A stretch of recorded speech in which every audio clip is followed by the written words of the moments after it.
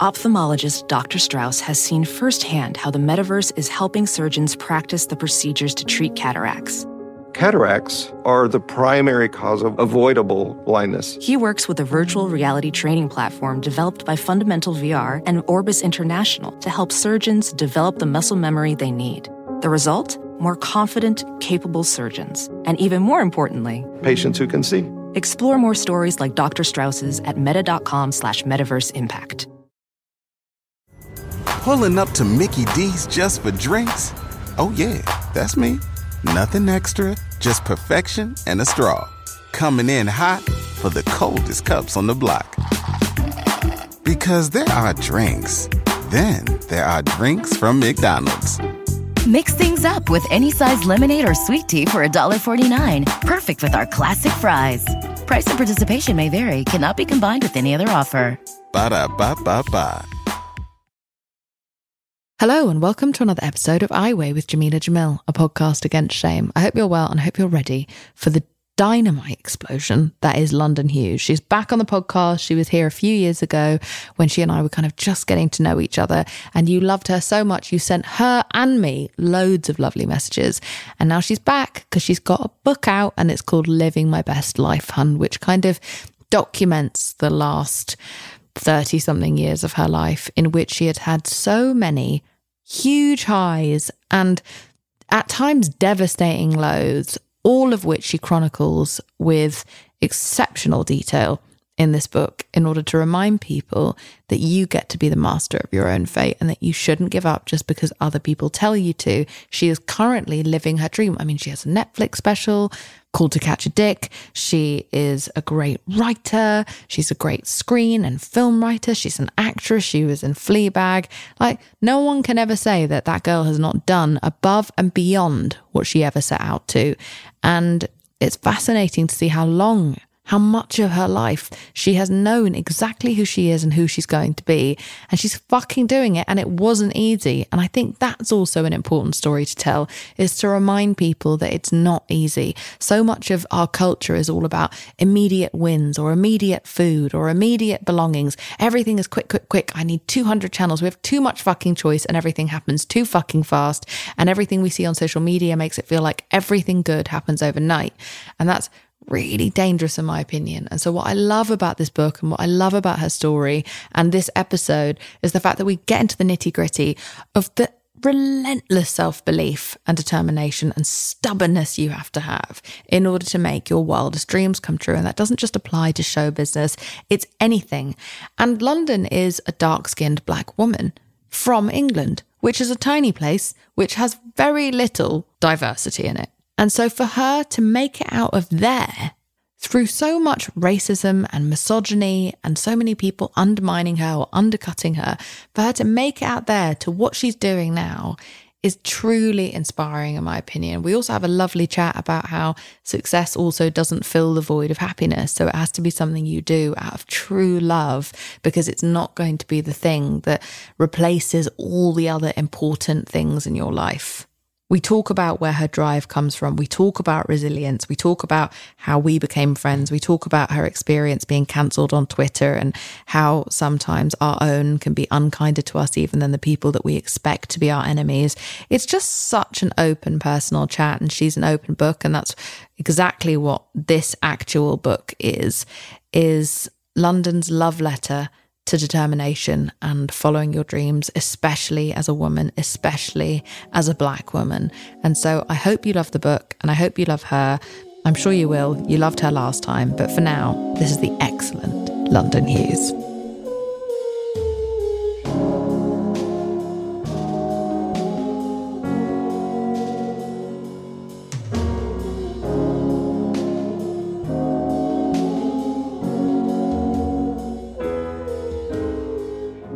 London fucking Hughes, welcome to I Weigh. Hello. Hey, baby. London fucking Hughes. Is that my name? I love it. It is. It was fucking not your middle name. No, but now it should be, you know? Let's change it up. London fucking Hughes is my full name. Great. How are you, my friend? I'm hungover, babes. I'm not going to lie to you. I was at Beyonce's house last night. Might as well have been. I was at a concert. and I got drunk. I got too drunk in love with Beyonce. Was it fun? Did you have It fun? was fun. I have never seen her properly like at an arena. Like I've seen her at Glastonbury. That doesn't really count. But at an arena, there's so many people there. And I didn't take that into consideration that I was going to be standing with like 100,000 people. But our seats were amazing. We're right at the front. I could see her sweat and she was dancing. I wanted her to dance a bit more, but she was dancing and we failed the mute test. I mean, people were screaming. It was a crazy time. I can't even remember it because I got so drunk, but I filmed it all. So I'm watching all my videos back and I had a good time. As self-proclaimed comedy is Beyonce, was it aspirational for you to be there? Yeah, it was. It really was. Honestly, I was like, I'm not Beyonce. I live in LA. I'm watching Beyonce on a Saturday. I'm drunk in love. I'm having a good time. This is my life. It was lovely. That's and good. Like, one day that will be me. Not obviously like levitating through the sky, which was what she was Honestly, doing. London, the amount of shit you've already done in your life, I wouldn't put it past you. That's at this true. point. One day I shall levitate through the sky. It's nice to have you back. You were on this podcast back when we didn't know each other very well, and we were early days of friendship compared to where we're at now. Now we're life partners. I think actually it was on that episode that people can still go back and listen to that we really knew that we were in love, because we learned a lot about each other in a new context as to how similar we were. We trauma bonded in that episode. I fully fell in love with you. Fully. Fully. Like head over heels. And back then, you just got to America and it was chaos. There was a race war. We were in a pandemic. You just had a Netflix special come out of kind of nowhere. And I think you were just finding your feet. Now, a few years later, you're still in Los Angeles. Yes. Everything's great. You've got a book out now called Living My Best Life, Hun. Yes. And you are a beloved member of my life and my circle. Thanks, baby. Thank you, and baby. I'm just thrilled to have you back here. How are you feeling other than hungover from Beyonce? How is life? I'm so happy. I cried this morning when you told me you read the book and you loved the book. What you said touched me so much that I cried in bed. And I don't know if it was because I'm hungover or because I'm happy or a bit of both. And I'm just so happy. I'm happy that the book's coming out. I'm happy where I am in my life, despite the fact that it's the craziest time to be living in LA and working in entertainment. The double strikes.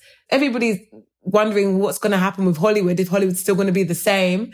And all my projects have been halted, but I'm so happy. I'm grateful. Oh, that makes me so happy to hear. Yeah, I'm good. I feel like I'm the best I've ever been right now. I think I'm the happiest. Yeah, I'm the happiest I've ever been. Since moving to LA, it's been crazy, as you know. Like, when I moved here. It's been a journey. Yeah, like, you know, Jam always makes fun of me. She says that I have the worst luck. You say I have the worst luck because I moved here 2 weeks before a global pandemic, a race war, and now these strikes. And I think there was never a part since living here where I've just exhaled and gone, it will be okay, because I was always worrying about things, as you would, moving to a brand new country. But now I think I've exhaled. I've been waiting to exhale. This is what I always wanted for you. And also, like, I think you have great luck in so many ways. It's just that every time you're about to get started on your projects, another huge, like, global or industry-wide, like, historical catastrophe happens. And it is unbelievable as your friend to watch this go on again and again and again. But I would say overall you have great luck, and something I've always wanted for you, and I think something we've spoken about a lot in our friendship, is wanting you to, like, stop and smell the flowers, which I think is really hard for people in this industry to do and in this world to do, because we're on this kind of like rat race of hustle culture and get the bag and fucking win and I'll sleep when I'm dead. And I think that Los Angeles is even more intense for that than England is, much more intense. And I think it's something that people are much more open about here. And it doesn't always make for the happiest now, because you're so hard working towards a happy later that you don't actually stop and go like, oh, actually, you know what, things are great, or things that I took for granted like health or friendship or all these little things that are actually the biggest things in the world. Yeah. And so it's really great to hear that even in a moment where it's like life isn't perfect and the industry is on strike and there is uncertainty, that you are getting to a place of genuine joy, because that's what I want for you. I'm always a positive person, you know this. I'm a happy girl, but I'm hard on myself. I'm my own worst enemy. I'm my own worst critic. And I think even like you said, the thieving of joy, the culture in LA is definitely look at everybody. Like I'm watching my friends literally like go from zero to hero every day, you know, like this town makes actual stars. And before, when I lived in England and I was watching things like the Emmys or the Oscars, I would feel like, oh, I can't wait to one day be in Hollywood and be a part of it. And it would make me happy to watch these kind of shows. I'd sit at home and watch it and have a good time and aspire to be there. Now I'm in LA. I can't watch the Oscars or Emmys without feeling like, I don't know if it's jealousy because it's not real, but it's kind of like, I'm so close to it, but I'm not there. Like I'm not at the Oscars. I'm not at the Emmys, but I'm close. Like my friends are winning awards. My friends are nominated. My friends are giving out awards and I'm not there. And it made me unhappy. And I was like, this is something that would normally bring me so much joy. And now I'm closer to it. I'm unhappy. And the same thing happened with my special. I thought that like once I had a Netflix special, I'd be set. And then I got one. And instead of like focusing on the fact that I've got one, I'm now going, oh, what are people saying about it? What are the reviews? And it's just like that. It's just the constant moving of the goalposts. Yeah. I don't know. I'm so hard on myself. And you remind me this all the time that I just have to like, let it go. It's okay. And I think it may come with age because I've turned 34 now. I'm in a different era, but I definitely feel like I've exhaled. I've calmed down. I'm going with the flow. I'm happy. Yeah, it's really exhausting to swim against the tide. Like I feel like I jumped off the treadmill in my 20s because it was killing me. And because I actually was able to, at 26, kind of get everything that a lot of people my age where I was wanted, right? I was the it girl. I was on the cover of magazines. I was on the billboards for like Maybelline. I was doing all this shit. And I've never been more suicidal or more lonely or more devastated or lost in my life. And so I got at 26 that lesson of like, oh, you were lied to. You were told this would make you happy and it really doesn't. Are there some lovely fun things that come with it? Sure. Yes. But it's like it's got to be the cherry on top of the cake that you build yourself out of things that last forever, which is friendship and like meaningful change, like mental health, all these things. And so it doesn't mean I'm so wise. It took me fucking everything up for me to realize that I was looking in the wrong place for my joy. But you were seeking it. But now I feel like I feel like I've got to like warn everyone about the basement that is this industry of like. No, don't warn. Let us figure it out, man. No, I like to warn you. I like to be like, don't go down there in your underwear.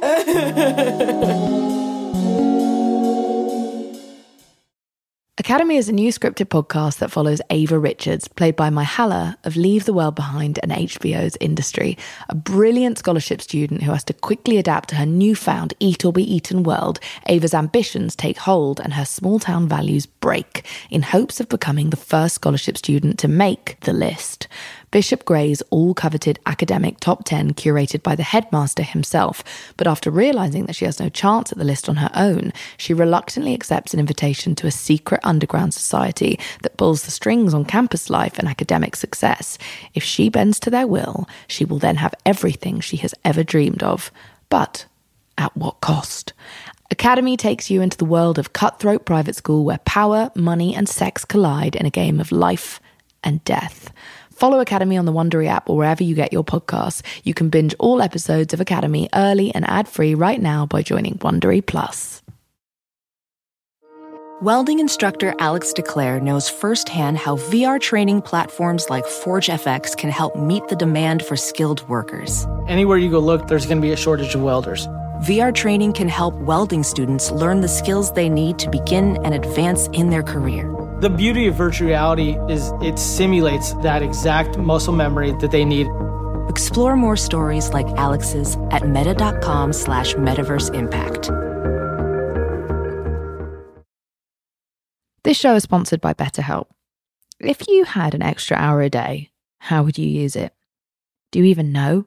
So many of us spend our lives wishing that we had more time. But the question is, more time for what exactly? If time was unlimited, how would you use it? I think the key for many of us is recognizing what is actually a priority for me, and do I have the right priorities, and am I actually engaging with them? And so that's where I think therapy can come in really handy, because I'm someone who utilised therapy to really start to understand myself and ask myself, am I living a life to impress other people or to follow certain rules? Or am I living my life to actually make myself happy? And that has led to huge changes for me that have meant that I have shunned certain things I used to think I was supposed to do to be quote unquote successful. And now I've reframed success as happiness. And it is forcing me onto this journey that is making me exponentially happier and maybe less impressive of a person, but I'm more impressed with me now because I feel like I'm going to look back on the current life I'm leading and think, oh, I did a good job of that. I was happy then. I made some really nice memories rather than I achieved a bunch of things I was just supposed to chase. So if you're thinking of starting therapy, I think maybe you should give BetterHelp a try. It's entirely online. It's designed to be convenient. It's super flexible. It's suited to your schedule. All you have to do is fill out a super brief questionnaire and then you get matched with a licensed therapist. And if you don't like them, you can just switch them for no extra fee. It's super easy. Learn to make time for what makes you happy with BetterHelp. Visit betterhelp.com/iWay to get 10% off your first month. That's BetterHelp, HELP.com/iWay. And obviously you can't, download that into someone's brain, but it's fun to now watch a lot of my friends start to come to that realization without having to have made the devastating mistakes that I'd made. I'm so thrilled to see you happy. And you've written an appropriately incredibly positive book that takes stock of everything that you have achieved. And I think that that's really great. It's called Living My Best Life, Hun. And this book is really important for young kids, especially for young Black kids, especially for young Black women. Like, it's an important book about perseverance and resilience. And it's like a manifesto of not fucking stopping just because other people tell you to slow down. And I think that that's really cool, of knowing your own worth and going after your own adventures and not being deterred by other people projecting their own insecurities and their own limitations onto you. So describe the book in your own words. I would say it's Beyonce in book form is what I would say. It's a book about dreamers. It's a book about aspirational, inspirational. It's tragedy. It's hilarious.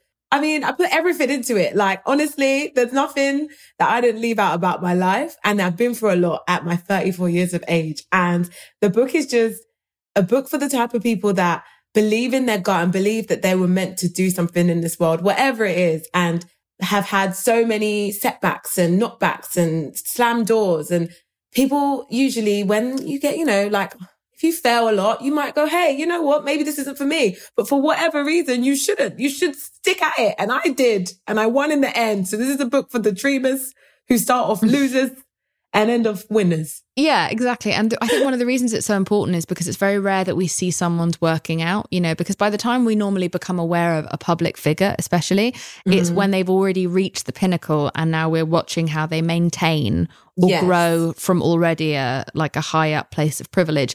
I think TikTok is the first era where we're literally watching someone go from their kitchen to now or singing in their bathtub to now singing at massive shows. Yeah. But before this, and even then, no one ever gives you a glimpse into the humiliating parts or the hardships or the rejections because they want to be inspiring and aspirational. But actually, I can't think of anything more inspiring than hearing someone's harder stories.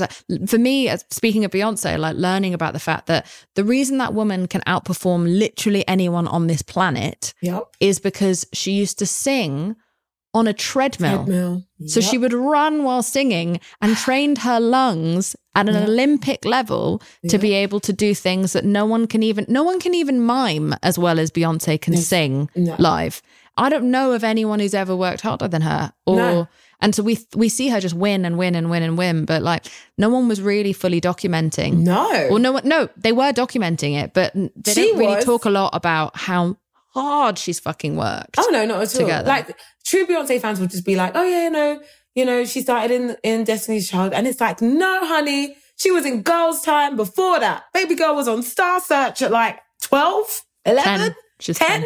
Yeah. It's just honey, that's why I say that me and Beyonce are very similar. That's why I call myself Comedy Beyonce. Because I think people just think, I don't know if you don't know me or if you've only heard bits and bobs about me or seen me on various things all over the world, you would probably assume that she's just a funny girl that was popped up here and popped up there. And no, I had to work so hard, just to get crumbs. I was in England, I was fighting for crumbs and I didn't realize it until I wrote the book and read it. And I was like, at any point in this book, you could have quit. Like, literally, you could have quit there, you could have quit there. Because there was so much knockbacks, there's so much failing. And I was failing all the time. But there was something in me that was just like, it's fine. You're going to be fine. You're going to do it. You're going to do it.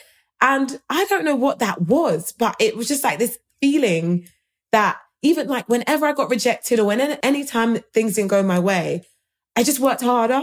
I never stopped. I never went, oh, it's never going to happen for me. Where did that come from? Because it wasn't even like your family were going, keep going. Nobody told me to keep going. Nobody. Like, at one point, even my agent was a bit like, we're not sure. We're not sure that this can happen for you the way you are. So where does that voice come from? Especially as a young black woman, a young dark-skinned black woman in England, which has an industry that is the size of a tiny, tiny arsehole. Literally. Where does this come from? Black people are 3% of the UK. We need to bottle it and give it out. Honestly, I don't know. I've always felt it about this. There's a lot of things that I've given up on. Like, I can't cook. I tried to cook, didn't do it. Well, it was terrible. Never cooked again. Do you know what I mean? Mothering, not doing it. Yeah. It's not happening. So like there's things. What did you say? Like, no babies, no cry. No babies, no cry. 100%. 100%. This is the only thing I'm passionate about where I know that I'm right. Everything else, I'll be like, no, I'll give up on cooking. It's not my thing. This was my thing.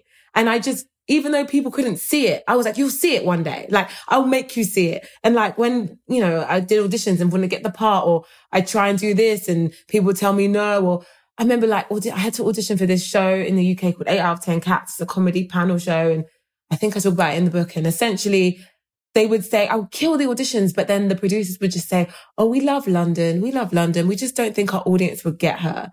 And the audience is just human beings from Britain. So who like comedy. So what they're telling me is they like me, but they don't think their audience, who are comedy people, would like me. Well, this brings up, is linked to something you talk about in the book, which I thought was really interesting about what constitutes black comedy. In the UK, like you were pigeonholed a lot just because of the colour of your skin, and none of your jokes were actually specifically, and comedy that focuses on race is great, but comedy that also doesn't focus on race is great. And yours was never really supposed to be specifically about your experience just as a black person. You were just talking about the world and talking about, I remember your comedy back then, like none of it felt like it was beyond being just a young woman. Yeah, that's it. Experiencing because I was the black, world. Though, yeah. It was like, considered black comedy. It's black jokes. I had a producer tell me like, don't do any of your black material tonight. And I was like, it's just material. And I happen to be black. It's not black material. Like I'm talking about my life and my family and me, and I'm black. So that's what I feel like being a black woman, basically trying to show up in a British white male comedy space and be like, accept me, was what people found hard. People didn't get me. The producers were saying the audience wouldn't get you. It's basically because I'm a black woman. I knew it. And because of that, I was like, well, then I have to work even harder. I'm a woman and I'm black. So let's go. So pick up your boots, put them on, get hustling. And I kept going. I can't even think what I'd be doing now if I wasn't doing comedy. I have no skills. Wouldn't be cooking. The last job I had was TGI Fridays when I was 19. That was the last job I ever had. I wouldn't even know what to do with myself if I quit and didn't follow my gut. And I'm so glad it paid off and it worked out and I'm here now. And also, like, I think it's important for people who don't know you to know that this is because nothing lights you up from the inside the way that making people laugh does. Yeah. Like it's genuinely, it's not just because you want the trappings of the fame or the awards or this, that and the other. It's like that stuff's all fun, but you genuinely I see you come alive when I introduce you to people and you have that connection through laughter. And I think, anyone who listened to the first episode we ever did together a few years ago, and you write about this in the book, there's a lot of loneliness and a lot of bullying like in your childhood. Yes. And I think that you and I both seek connection via making people laugh, and we seek that acceptance that we know you can get faster when you make people laugh. Like it's a survival skill that also brings us and other people joy, because there's also something amazing about when you can laugh with another person. It's a very specific wavelength that you're both on in that moment. And I think you and I didn't really find a lot of connection when we were younger, and so it's a place that we find now that means a lot to us. 100%. And you're right. I just had to think like, that's deep. We definitely do use humor. It's how we fell in love really as well. Yeah. We were cracking each other up. You're the funniest. You're such a funny bitch. You make me laugh all the time. Sometimes I'll just think about something you said and just crack up. I can't say it now because you'll get cancelled if I repeat it. But you say some funny things that make me stop laughing. Speaking of being cancelled and speaking of how we met, for anyone who doesn't know, we met because I slid into London's DMs when London was being cancelled on British Twitter for having said something that in retrospect now has been said by loads of other people with no controversy. The same exact point has been made by other people and no one's freaked out over it. But when London did, it was a backlash in which you were commenting on the fact that you felt like there wasn't enough black representation of kids who weren't just in kind of violent or kind of criminal existences, you know, within like council estates. You were like, where's our kind of, you know, like in America they had Moesha, they had My Wife and Kids, they had Sister and One-on-One. We didn't have any of those shows, and so we used to have to look to American culture to see kids with melanin in their skin just do regular innocent kid stuff and not having to have like any kind of job or go through any hardship or see a dead body. You know, it was trauma free. Yes. It was just about homework and kissing boys and this, that, and the other, and like lying to your parents. And so you were not saying there shouldn't be any programming that was about kids who live below the poverty line or live in circumstances that are incredibly difficult. You were just like, where's the broad in it? Why is that the only stereotype of us shown? What is it? Where's Keisha? Why don't we have Keisha Goes to Uni? Yes. Yeah. Why is it that, you know, we are bringing back a show like this? We shouldn't be having shows like Top Boy. What about Keisha Goes to Uni? Like just a positive black show. And I got hate for it. It's all in the book as well. I call it the Blacklash. I got, there's a Black British Twitter and there's some prominent blue check people that say a lot and have opinions, big opinions. And they usually go viral on Twitter whenever they speak. And yeah, they piled up on me. They came for me. And the only person to save me was Jamila Jamil. Which is amazing because there's a whole Gossip Girl meme about me that says, it just got worse. Jamila Jamil just defended you, which I think is fucking hilarious. Yes. And doesn't matter at all. But I am still glad, even if Gossip Girl don't like that about me, that I am someone who steps in when someone's in trouble, because it is the loneliest, scariest feeling where everyone you love even distances themselves from you and you start to feel completely hopeless. Your mental health takes such a battering. And I specifically jump in when it's a woman, specifically when it's a woman of color, because I'm just like, no. We're not leaving our own for dead. That's not what we're doing. We can criticize them. Like, I get criticized all the time and often it's fair, but we can't annihilate someone's entire existence because they said, especially if they've said something that actually has a nugget of truth in it and has been said before and since and get shit. So that's how we met, is that I, out of nowhere, we'd never met, never spoken. Never spoken. Like, not like, never had anything to do with each other. Did you even follow me? You didn't even follow me, did you? No, I didn't follow you. I just saw your name trending on Twitter and I was like, oh, what's this about? And then I saw a young woman of colour being eaten up. And I was like, oh, there's still a human in there. Like, come on, man. And I reached out to you and then we became friends. And that's how we met. Thinking of that day, like it was probably one of the best days. The day before was one of the best days of my life. The day before it happened, I went to the Emmys, like an Emmy party that NBC were throwing. And the head of NBC was introducing me to like all my heroes and just saying that I'm the future of comedy. Like, introduced me to Adam Sandler and Dave Chappelle and Lorne Michaels. And I was just like, this is my life. Oh my God, I'm in Hollywood at a fancy party. And then this interview came out the next day and the UK's 8 hours ahead. And I went to bed happy knowing that like I'd wake up in the morning and my interview would be out and I'd get all the love. And I woke up in the morning and the hate. And the hard part was back then Twitter had an algorithm where if people you follow like things, though they come up on your feed. So I was seeing negative comments about me that my friends had liked coming up, or negative tweets coming up on my timeline. And I just remember just seeing the worst things. I got called a coon.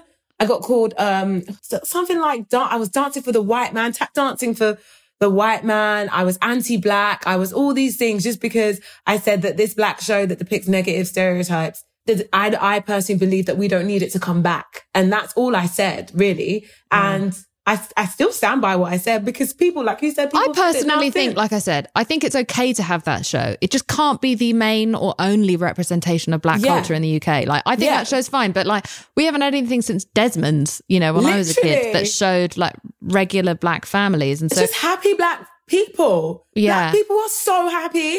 We're not, obviously, like, we go through hardships, but everyone does. But it's just like white women can be happy, white men can be happy. Black people just have to be struggling in everything. Like, it's just like, I don't want to watch that. That's not my vibe. And it's okay that it exists, but it feels like it's the only form of British. In America, much more diverse options of black entertainment. But in the UK, I don't know what it is. We have this black trauma porn obsession with this black struggle narrative. And, I didn't feel like we needed the show to come back. That's all I said. And I wrote a perfectly great article about it. And I cited my reasons. I gave examples and also the show is created by a white guy. We have the same agent. I don't know him, but he's this old white guy and it was written as a piece of fiction, but black people just, I guess, resonated with the story so much it became their show, but it really isn't. It isn't. A rich white guy is getting rich off of black struggle. And I'm just like, we have had black creators make their own TV shows. So why is it that we're bringing this show back now? Totally. And it's just, So anyway. But anyway, it was hard. It was hard because I fight for black women a lot. And black women were the ones that came for me the most. And it was really, you know, I've had been attacked by racist Trump supporters and said stuff and it doesn't hurt. But when your own people come for you, I don't know why, but it just hits. And it felt like back at school when I used to get bullied, it was the same thing. It was like triggering because I got bullied by black girls in school. And now 20 years later, I'm on the internet getting bullied by black women. And it's just like. And it's also that you've just gone so far out of your way, like with a lot of the social political stances you've taken in media, a lot of your comedy, what's in this book is so much advocacy and love. It doesn't mean you're not going to speak out of turn. It doesn't mean that you're like infallible, therefore, and it doesn't mean that you're beyond criticism because your heart's in the right place. But there's no benefit of the doubt in spite of how many times you've been speaking out for black women to be noticed more, to be given the same opportunities, to be recognised as special and more than what they've been reduced to or erased from, like dark-skinned black women in particular. Like you've been calling this shit out from the beginning. And so I remember talking to you about the hardship of that.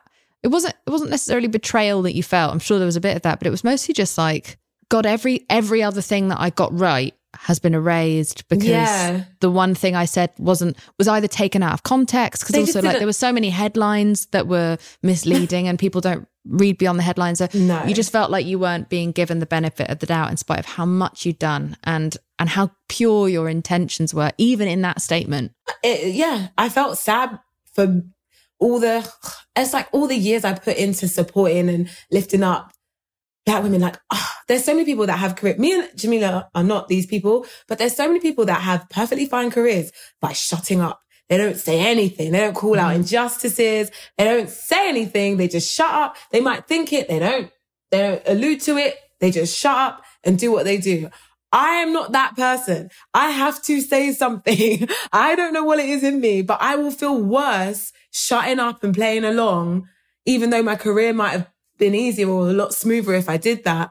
But if I feel something passionately and I think there's an injustice for whatever it is, and I have a right to talk on it, I will speak on it. So when it comes to women in entertainment, when it comes to black women, when it comes to women in comedy, every platform I use, Twitter, interviews, everything, videos, I would talk on it. I would speak on it and I would bring light to injustices. I would talk about the sexism in British comedy. I would talk about the systemic racism in British comedy and in British entertainment. I went in and it's just like, and just like that, it's like I didn't do any of that because some people like this show that I don't like, that I feel like we don't need. And instead of like saying, oh, she has an opinion, they then form that into what they thought of me. they were like, she's this type of person. She's anti-Black. Well, this is what we've been talking about on the podcast recently, is like the inability to separate identity from opinion, right? It's like, okay, she's got an opinion I don't like. So she doesn't like the show I like, so therefore she doesn't like me, so now I don't like her. Exactly. It's really about tricky, yeah. The show's about Black people. She doesn't like this show, so she doesn't like Black people. Huh? Michaela Cole once said, like, I got off Twitter because it was flattening my brain, and I now more than ever have understood what she meant. And that was years ago, before like all of our brains had been turned into pancakes. I will be off of it as soon as this book comes out, because it's not even Twitter anymore. It's X, and it's terrible. So I am going to have to leave at some point. But yeah, it is. It's crazy to me that like you'll do good and like that goes unnoticed. Like all the good you do goes unnoticed. And then you do something that people don't agree with, and it's pow. Like it's a weird balance, right? Because I think we get it where like I certainly have been like somewhat party to this, where we feel extra betrayed when our own does something that we consider harmful, whether it's harmful or not. We consider something harmful, and we feel extra betrayed, and then we feel like we have to call them out the same, if not harder, than the people we expect to do something that's disappointing, so that no one can say that we're picking and choosing. So like, no, we're as hard on our own, but we're actually harder on our own. And it's something that worries me, because then we end up getting rid of all the people who are going to try their best, even if they don't word it in exactly the right way. Yeah, because they don't want to mess up. So they'll just keep quiet. Yeah. They'll not say anything. Totally. Everyone's becoming quiet again. Like Are you becoming quiet again? I don't know. Have you seen my Instagram? Clearly not. Clearly Did you see the Met Gala moment? No. Yeah. But some of us were not born to learn our lesson. All right, London. I still have this podcast because I have not yet learned. What should we call out next? Let's call out some injustices. We should have our own podcast where we just call out shit. Oh, Jam God. in London. Uniting the left and right in being hated by both. That's the thing, because even when you came to my defense, you got called out for defending me. I saw you you caught some stray bullets off the back of defending me. That's fine. I remember just being like, oh, people just, I don't know. There's some people that also love being angry. Like that's their whole thing. Their whole thing is complaining about injustices. So, you know, I try not to take it too seriously, but yeah, that part of the book was the hardest part to write, because when I wrote this book, I decided to really immerse myself in everything. So I found all my old diaries, and anytime I was speaking about a subject, even if I didn't think that way now, I wrote it as if exactly how I felt at the time. So I had to really be true to myself and go in it. So when all the hate stuff came online, I was like, you know what, let me go back on Twitter and find the tweets. So I did. I went on Twitter and I found all the tweets and everything. This Black magazine that's now been, I think it's closed down now, but it was like this Black online magazine called Galdem Zine, and they wrote this piece about me and how I was problematic, and I had to reread the piece, and I hadn't read it since, since it came out. So you had to kind of re-traumatize yourself. Re-traumatize myself to write this book, and I was crying, and it was a lot, but I had to say my piece. I'm glad it's in the book, and yeah, the book. There's a few times in the book where I had to re-traumatize, like the bullying.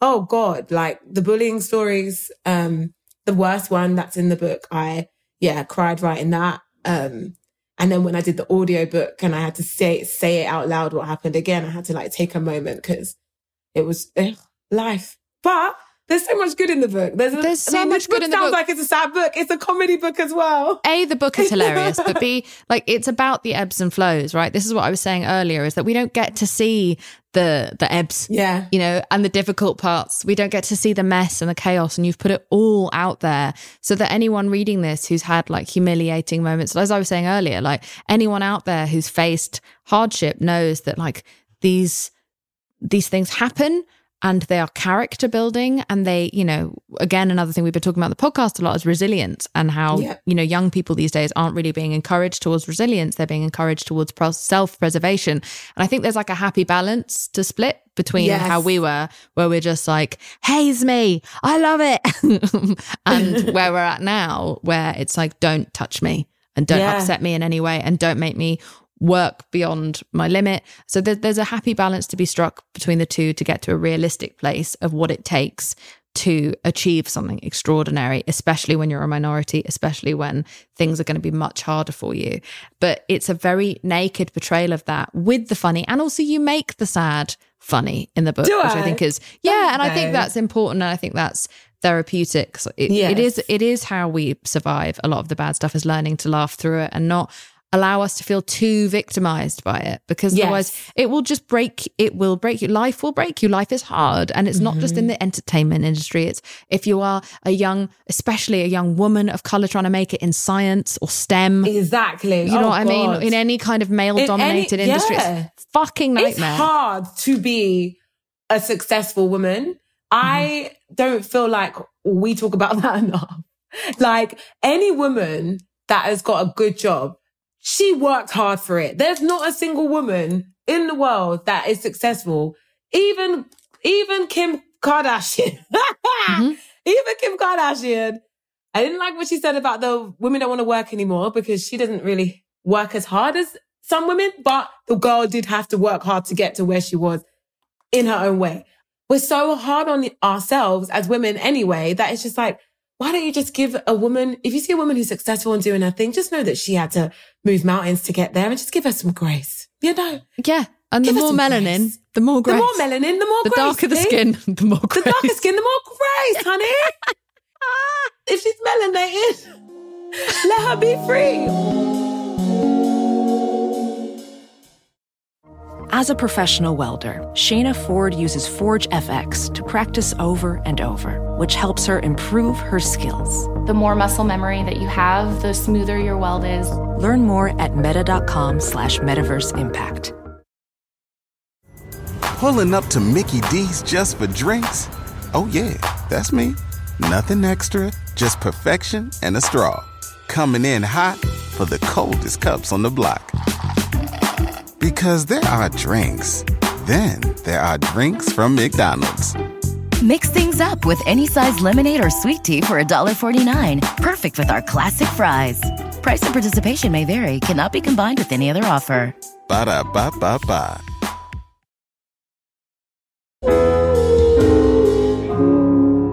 One of my favorite parts of the book is when you talk about the fact that when you were an audience member in like Alan Carr's show, the fact that you clocked very quickly that the harder you laugh as an audience member, the more likely the camera is to come to you. So you started deliberately laughing extra so that the camera would come to you. Like, you were always thinking. Literally. Always. I was at such a young age, always maneuvering. And like, it's something that it's always on the like borderline of what especially an English person might think of as obnoxious, right? Where like the way that you were just going after it with this tenacity that like British people have been told we're not allowed to do.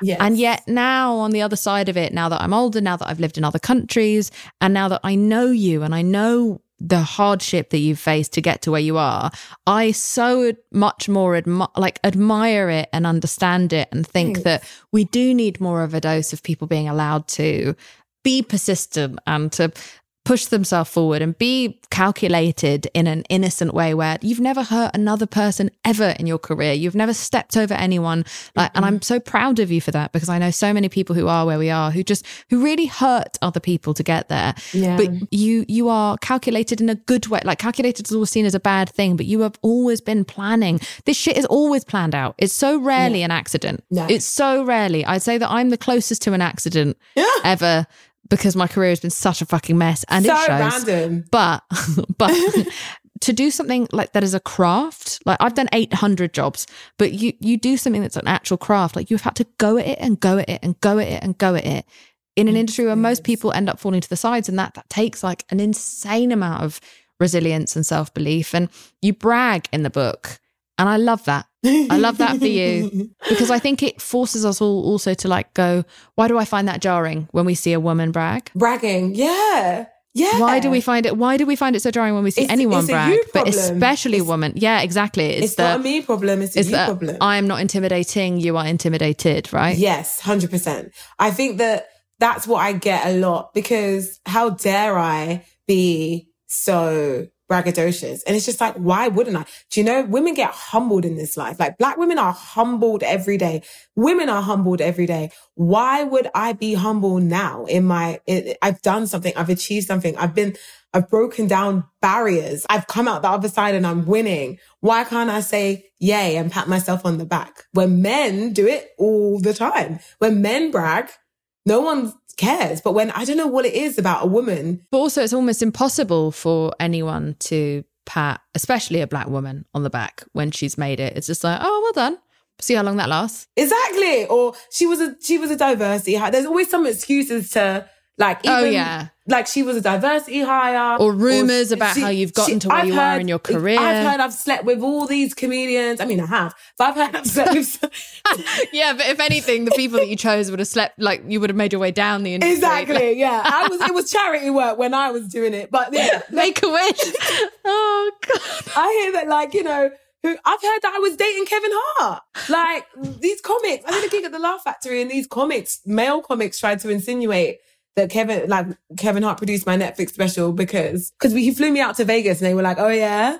Wow, what did you and Kevin do in Vegas? I was like, we had a 24-hour business meeting. Like, we literally were working. And I don't know, because I'm a cute girl.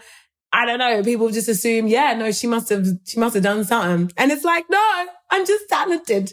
I'm really hardworking and really nice. The thing you say about the world trying to humble black women every day, it's so easy for them to be torn down. And I so appreciate the fact that you're trying to lead by example in this book of just like, no.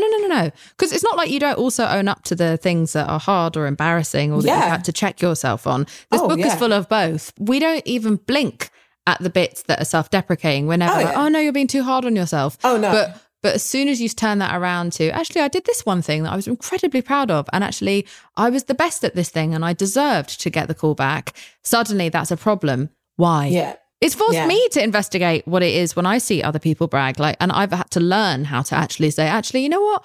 I did this thing where it helped a lot of people. And I'm really glad about that. Yeah, and this is the thing. We're women and we always just go, oh, like if I say, hey, babe, you look nice today, they'll be like, in Britain, they'll be like, oh, no, this old thing, you know? And I'm like, no, you look nice. Take the compliment. Owning your greatness is also a thing that we have to work on as British people, as women, because we've been taught the British way is keep calm and carry on. That is our phrase. That is our motto. Well, there's no such thing as the British dream. There is an American dream. There's no British dream.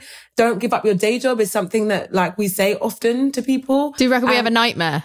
We have the American dream and then we have the British nightmare. We have a British nightmare. To be fair, it is right now. Jesus Christ, poor UK, bless them. But essentially, I feel like as someone who goes on stage and, you know, puts my life on stage for you guys to make fun of, and that's totally fine. Why can't, when something goes well, why can't I turn around and be like, yeah, I fucking killed that shit. Yeah, I did that. I'm proud of myself, you know? So I don't know. I think we need to have a bit of both in life. And I think I have a happy balance of it. I'm also really hard on myself as well. So when I do well, I really take it in because listen, I can come off stage and kill it. And I'll think of that one joke that like, I should have tweaked that joke there. And then other people would be like, oh my God, you did amazing. But in my brain, I'm thinking, no, I could have done this better. I could have done that better. So when I tell you I killed it and I'm happy and I'm proud of myself, that means I really killed it. I'm really proud of myself. I remember once meeting one of the Pussycat Dolls, and I won't say which one, but... oh my gosh, say which one. No, I'm not going to say which one. Was it Nicole? It was Nicole. No, I'm not saying which one, but but they performed, and I went up to one of them who'd like been especially amazing, and I was like, that was incredible. And she was like, honey, I know I've done a good job when after a performance my pussy is wet. And girl, this pussy is wet. Oh, wow. Oh my God, it has to be Nicole. I love that. I will not respond with who it was, but it was one of the most formative moments of my life. I was like, good for you. I didn't even know what to do with that at the time. But it was... She gets a wet pussy when she does well. I wish my pussy's never wet when I do well. It's quite balanced. I don't think my pussy really has a say in it, really. Do you think part of why the extra need to kind of like loudly and publicly affirm yourself is also for 12-year-old London, who 100%. Was so brutal to herself and who everyone was so brutal for? Do you reckon it's also like a way of going back and going like, no, I'm not going to listen to this demon in my head. I'm going to go further to like silence the demon and pour some positivity into me, because that's the strongest place it's ever going to come from. Yes. I like to talk to myself like I'm my own best friend whenever I'm feeling weird or sad or just defeated.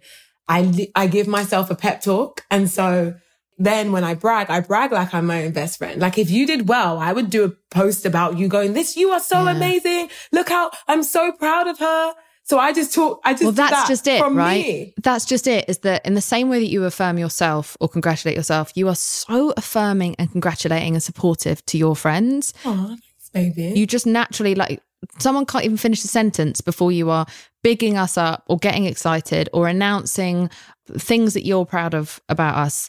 You're announcing it to other people or introducing us that way. Like, that love comes in every direction. And I'm really glad to hear that it comes back. And it's something that we all kind of need to work on. We need to work on, are we being nice enough to ourselves? And are we being nice enough to other women? Yeah. And those who are struggling? And are we allowing for our own wins and not just focusing on our mistakes? And are we allowing for the wins and not just the mistakes of other women? Which kind of takes us back to the kind of Twitter thing, right? It's like, and how hard we are on each other, specifically women. Like, most of the people who've broken my heart on the internet have been other women. It's mostly been, for me, it's been white women who've mostly like made my life a lot harder sometimes on the internet. And that's no specific shade to white people. That just happens to be the demographic. It's a shade. It's shade to white women. My point is that that's the demographic who tend to harm me the most.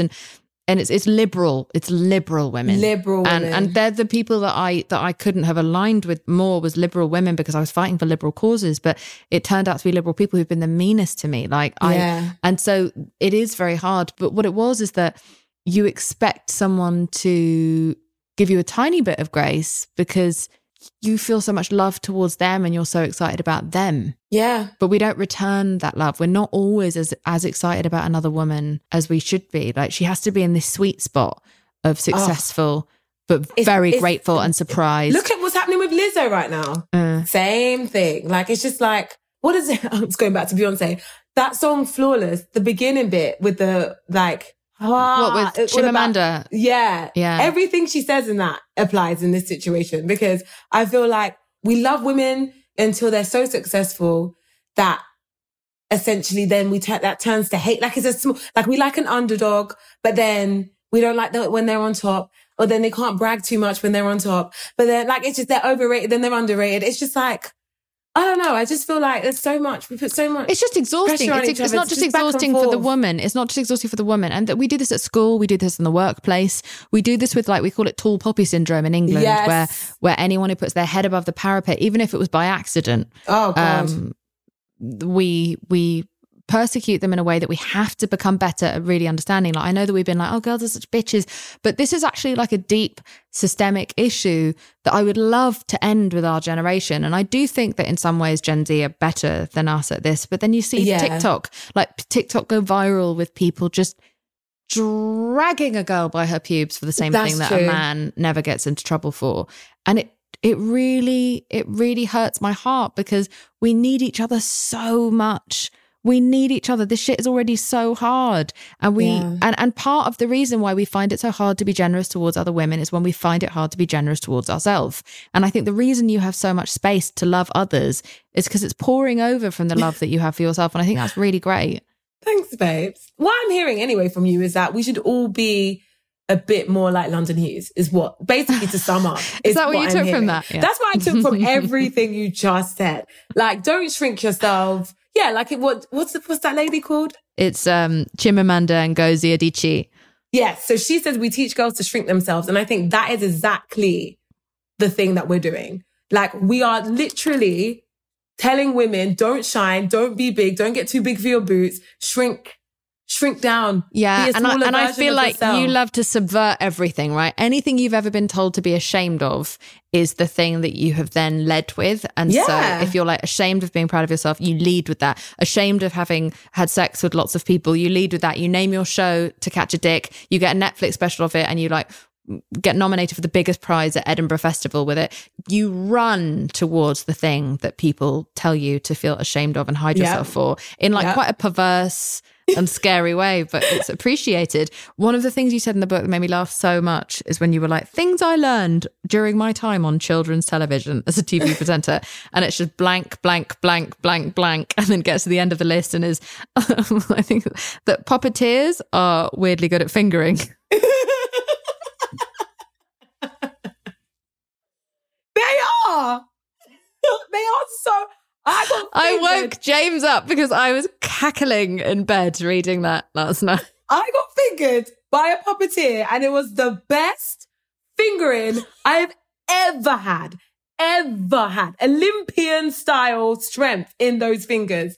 And they just sort of strong thing. And it was like touching all the buttons and it was vibrating and it was doing two different directions. Well, because they're ambidextrous. They're able to do several things. Yeah, they're able to do stuff. So it was just the best. I can't. Literally the best. Puppeteers are the best at fingering. Yes. And you know what? And justice for puppeteers. Because I don't feel like that's something that someone puts on their dating profile on Hinge and then gets loads of likes and hits for. I think they're seen as like, you know, as lesser. And actually, again, look at you.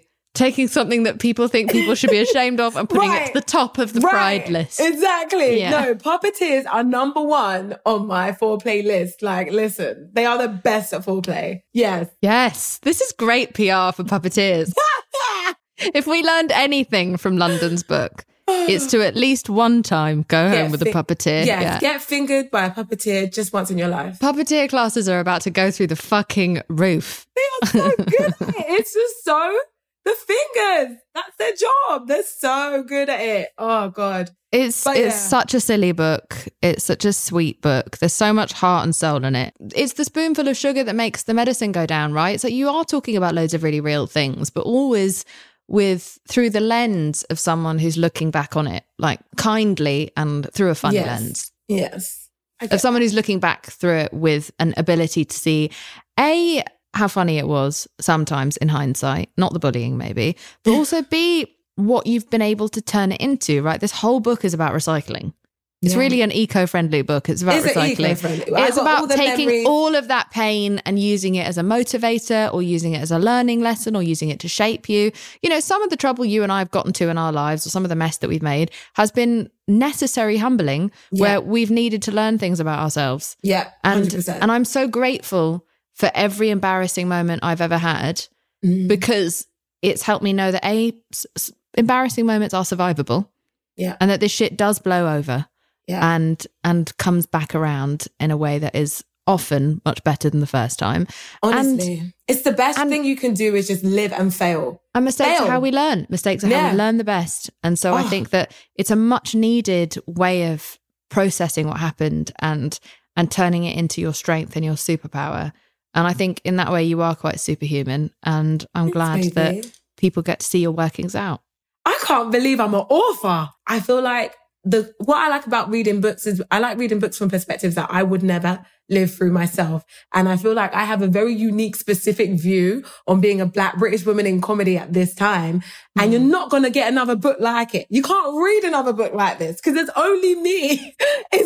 What I've done is I've created my own lane and written about this lane. So there might be books that are similar. They've compared it already to Tina Fey's book and Mindy Kaling's book and Tiffany Haddish's book. But they are all American women. This is a Black British girl story that ends in America. And hopefully this will be, you know, something that helps charge forward other young Black comedians' experiences of success. Writers, actors. I don't want anyone to have to... I had to leave England to make it. Like, I don't want that to happen again. I don't want any I used to grow up watching American TV. The first Black woman I saw on TV was Aunt Viv in The Fresh Prince of Bel-Air. So from a young age, I already knew that to be on TV, the thing I loved, I had to be American. That's what you're telling me. Because if I don't see Black British women on TV and all I'm seeing is Black American women on TV, I'm obviously going to assume that I should go to America. So it's no surprise that I live here now and I work here now because it was ingrained in me at a very young age that to get on TV, I have to be American.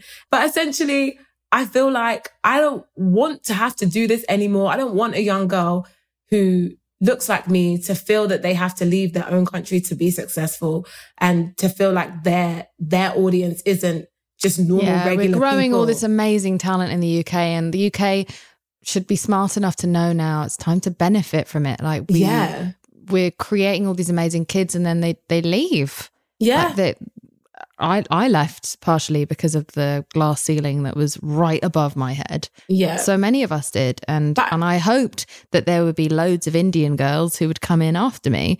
And there haven't really been very many. I don't think there's, apart from Anita Rani, there's actually not Indian girls on British TV anymore.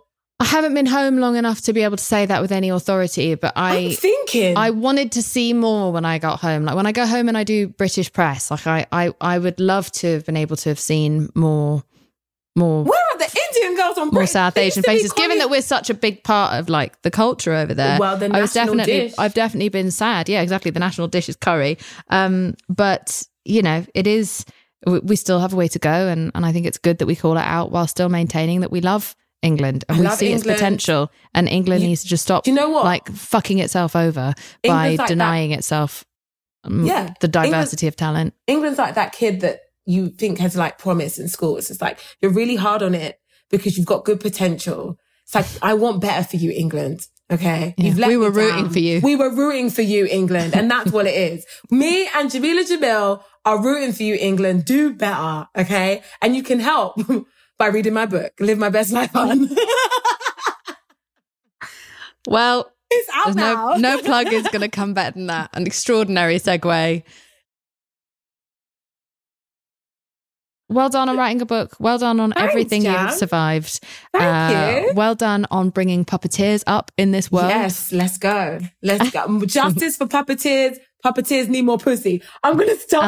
And I look forward to the next book about what the journey in America is like. Yes, I'm currently living through it. Oh, Jam, this is great. Thank you so much for speaking with me. And I'm hungover. We did it. We had a really important conversation that was deep and honest. And I'm hungover. And it's helped my hangover. Like, my headache is gone now, babe. You're magical. Thank you, honey. Love you. Love you too. Buy my book. Thank you so much for listening to this week's episode. I Weigh with Jamila Jamil is produced and researched by myself, Jamila Jamil, Erin Finnegan, Kimmy Gregory, and Amelia Chapello. It is edited by Andrew Carson, and the beautiful music that you are hearing now is made by my boyfriend, James Blake. And if you haven't already, please rate, review, and subscribe to the show. It's such a great way to show your support and helps me out massively. And lastly, at I Weigh, we would love to hear from you and share what you weigh at the end of this podcast. Please email us a voice recording sharing what you weigh at iweightpodcast@gmail.com. And now we would love to pass the mic to one of our listeners.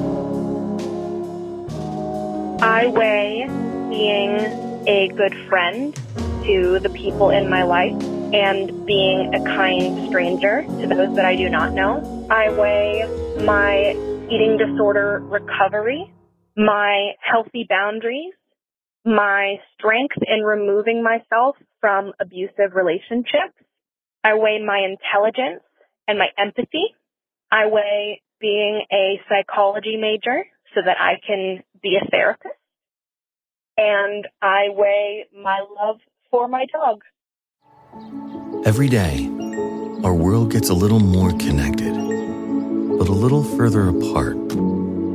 But then, there are moments that remind us to be more human.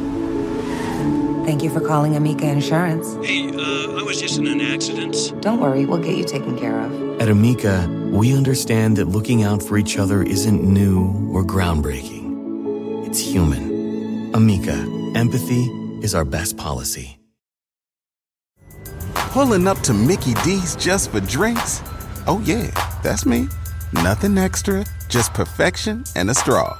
Coming in hot for the coldest cups on the block. Because there are drinks. Then there are drinks from McDonald's. Mix things up with any size lemonade or sweet tea for $1.49. Perfect with our classic fries. Price and participation may vary. Cannot be combined with any other offer. Ba-da-ba-ba-ba.